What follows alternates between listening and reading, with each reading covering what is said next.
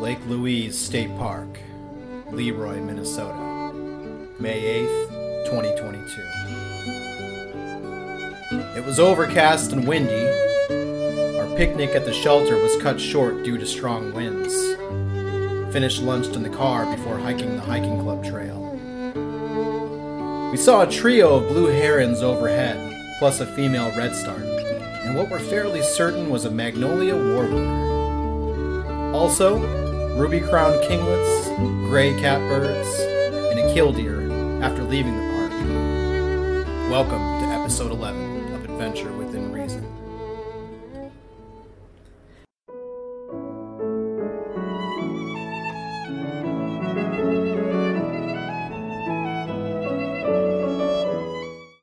Hi adventurers, I'm Kelly. And I'm David. And this is episode 11 of the Adventure Within Reason podcast.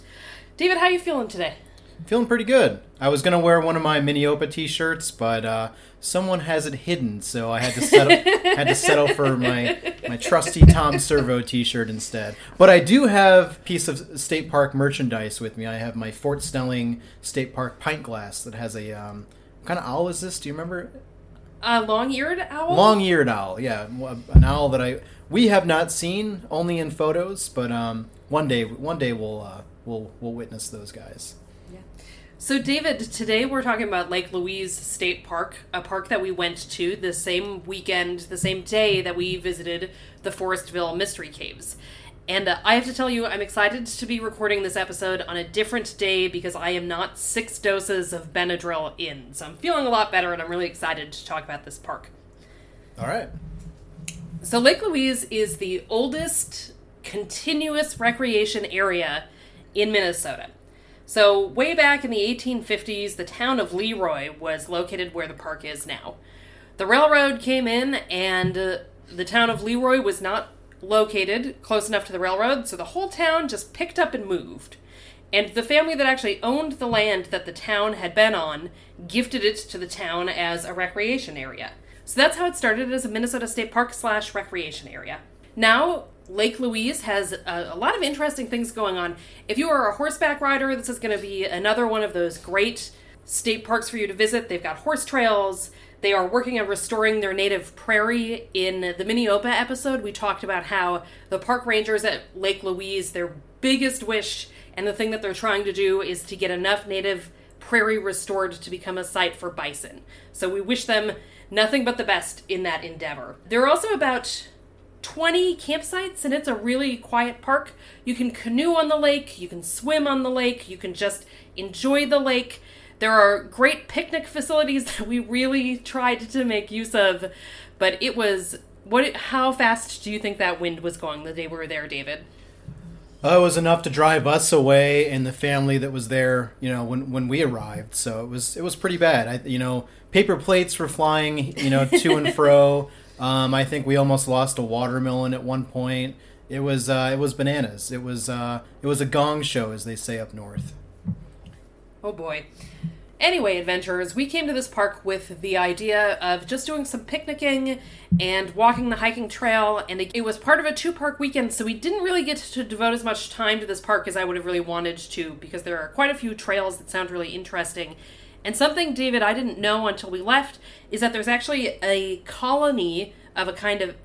Is it allium? Is that what garlic and onions are? I'm not certain. Oh, okay.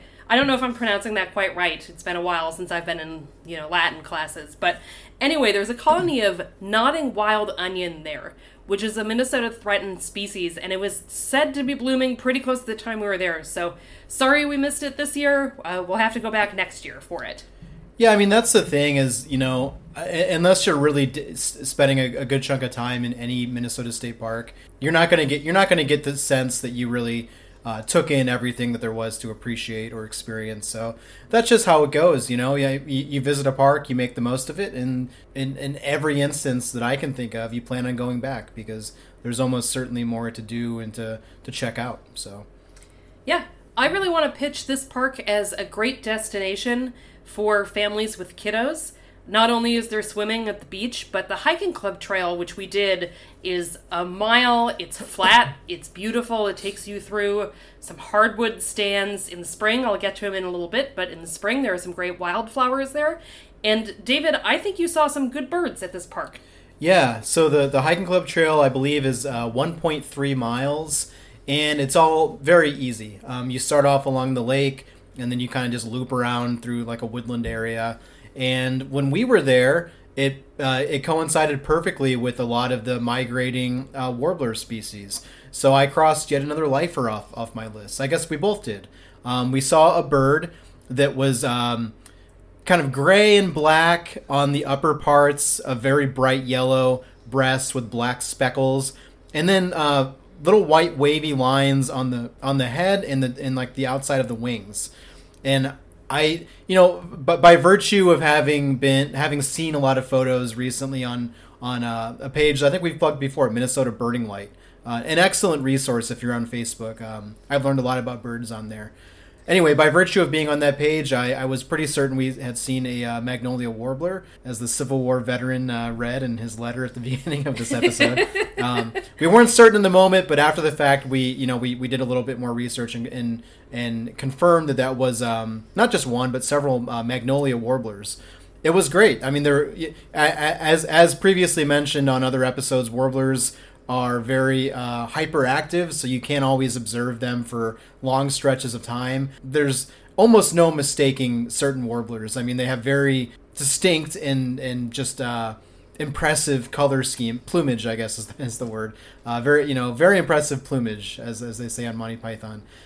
Anyway, magnolia warblers, a great bird, not to be confused with the Canada warbler, which looks very similar, except the Canada warblers don't have those white stripes on the head and the tail, or I'm sorry, the head and the wings. So yeah, we saw magnolia warblers, we saw the herons. Did we see anyone else of note, or did we mostly spend time observing the spring ephemerals here? I felt like we spent a good amount of time also watching for warblers. Yeah. Adventure is my main role when David is trying to get characteristics of a bird down to look up later are, one, to remind him that I have no cell phone coverage in most parks and I can't look it up for him right at that moment, and two, to take a short video of him reciting the characteristics so that we can make sure to look it up later and that we've noted all of the characteristics of whatever birds we're looking at. Yeah, if it wasn't for Kelly, I would still be, standing on that trail muttering, notes to myself, and some park ranger would have to whisk me away and give me some help. Two heads are better than one, I suppose. One flew over the cuckoo's nest with that one, right, David? Well, it's like Chai Pig from SNFU said. I may be. Hold on, how's that lyric go? I'm a Birdman, baby, but I won't be pigeonholed. Oh boy, I thought that was an original David joke, and now I've just been set right. We'll put just the tiniest sliver of that song maybe at the end of this episode. Great song. Yeah. Wow. For some reason, I thought you saw a lot more birds than that. Well, this is as previously mentioned, this is the same day we were at Forestville Mystery Cave, so maybe our memories are kind of bleeding together a bit, but yeah, we really weren't at Lake Louise very long. We spent several hours at Forestville Mystery Cave the same day, and then we went over to Lake Louise to have a picnic, and we knew the hiking club trail was going to be a little shorter, so I'd say we were there, there and on the road again within 2 hours, maybe even an hour and a half. So yeah, it was a little.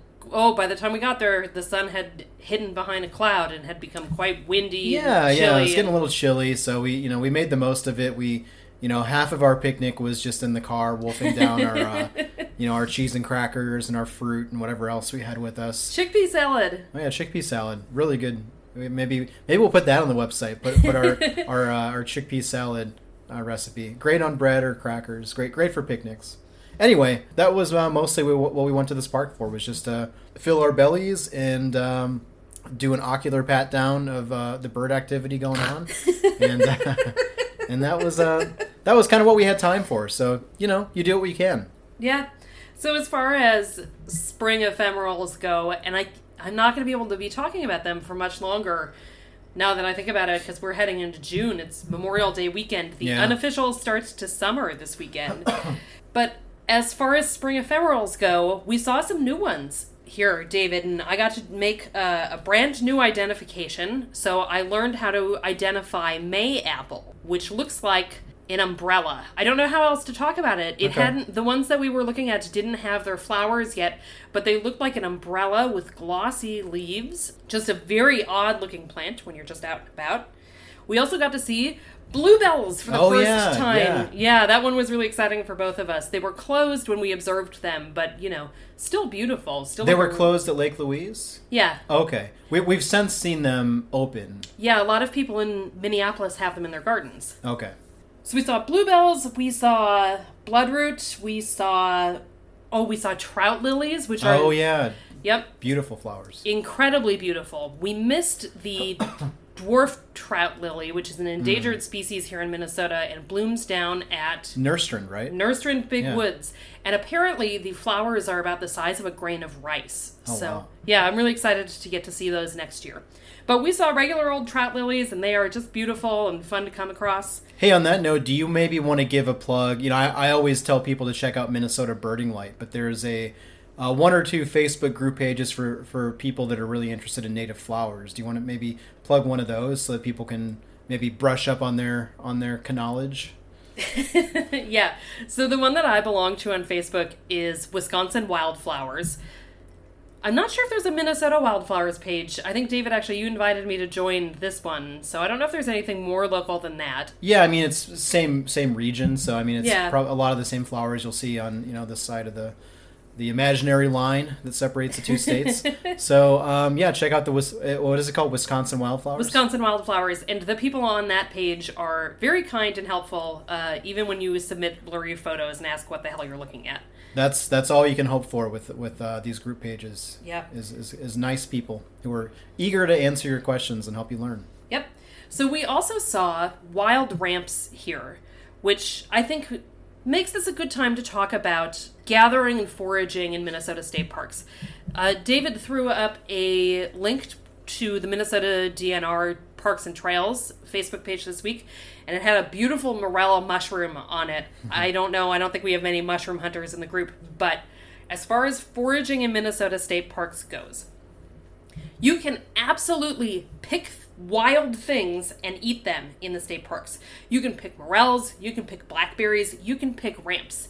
It's not a rule, but what they ask you to do is to just take enough for personal consumption.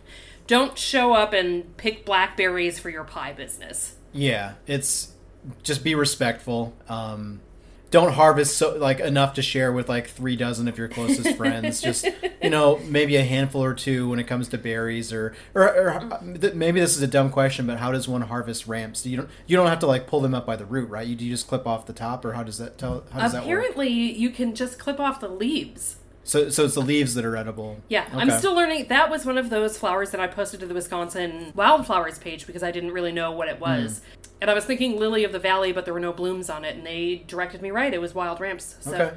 Yeah. Incidentally, I don't know that we've ever seen any in Minnesota state parks, but do you remember what's the thing that what's the plant that I've harvested around Minneapolis that kind of tastes like oregano? Wild bergamot. Yeah, wild bergamot. I wonder if there's wild bergamot in any of the Minnesota state parks. Oh, I'm certain. Okay. Yeah, it seems like something that would grow there. So there's, we're not foraging experts by any means. As with the birding and as with the native wildflowers, this is something we're just trying to learn more about. Impart some of our knowledge onto you. So you've got berries, you've got ramps, and I assume there's wild bergamot out there somewhere. Yeah, I assume there are also stinging nettles. I know people eat. I was on the lookout for fiddlehead ferns, not to eat, but just to practice identification. I didn't see any. Ooh. Ferns are totally awesome, you guys, when they are first coming out of the ground, when they are cloaked in their fuzzy, I don't even know what you call it, but they're awesome. They look like aliens. I'll put some pictures on the website. Well, ferns are some of the oldest living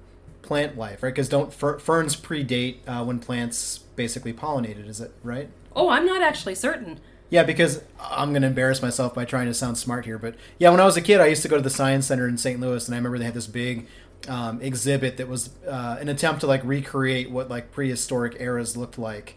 And one of them was just all ferns, because apparently there was a period in our Earth's history when The ferns were basically like most of the plant life out there because they don't need to. They don't have like pistons and all that kind of stuff, so they don't have to like cross pollinate. They just like basically. Sure. I don't know. I can't think of what that kind of propagation is called. Yeah, I'm embarrassing myself, but someone out there I think knows in spirit what I'm trying to say and is frustrated that I can't articulate it better. But trust me, I'm frustrated too. This is the story of my life. You know, I know we have more than one friend of the podcast who is a biologist, and I wish we could just put them on speed dial so that we could have like a phone the biologist section. Well, maybe we'll do like a recorded segment and like and stick it in here at some point. But otherwise, a project for another day. Yeah. So that's the wildflower report, such as it is. Another thing to note is that this park is home to some different ecosystems. Like I said, they're really working hard to restore their native prairie. They also have oak savanna, bur oaks, and a few stands of hardwood. David and I were mainly hiking through the hardwood, which was the hiking club trail, which again is smooth, flat, and fast if you have kids. A great park. Looking forward to going back. Yeah, I think that's all we've got on this one. So have a great week, adventurers.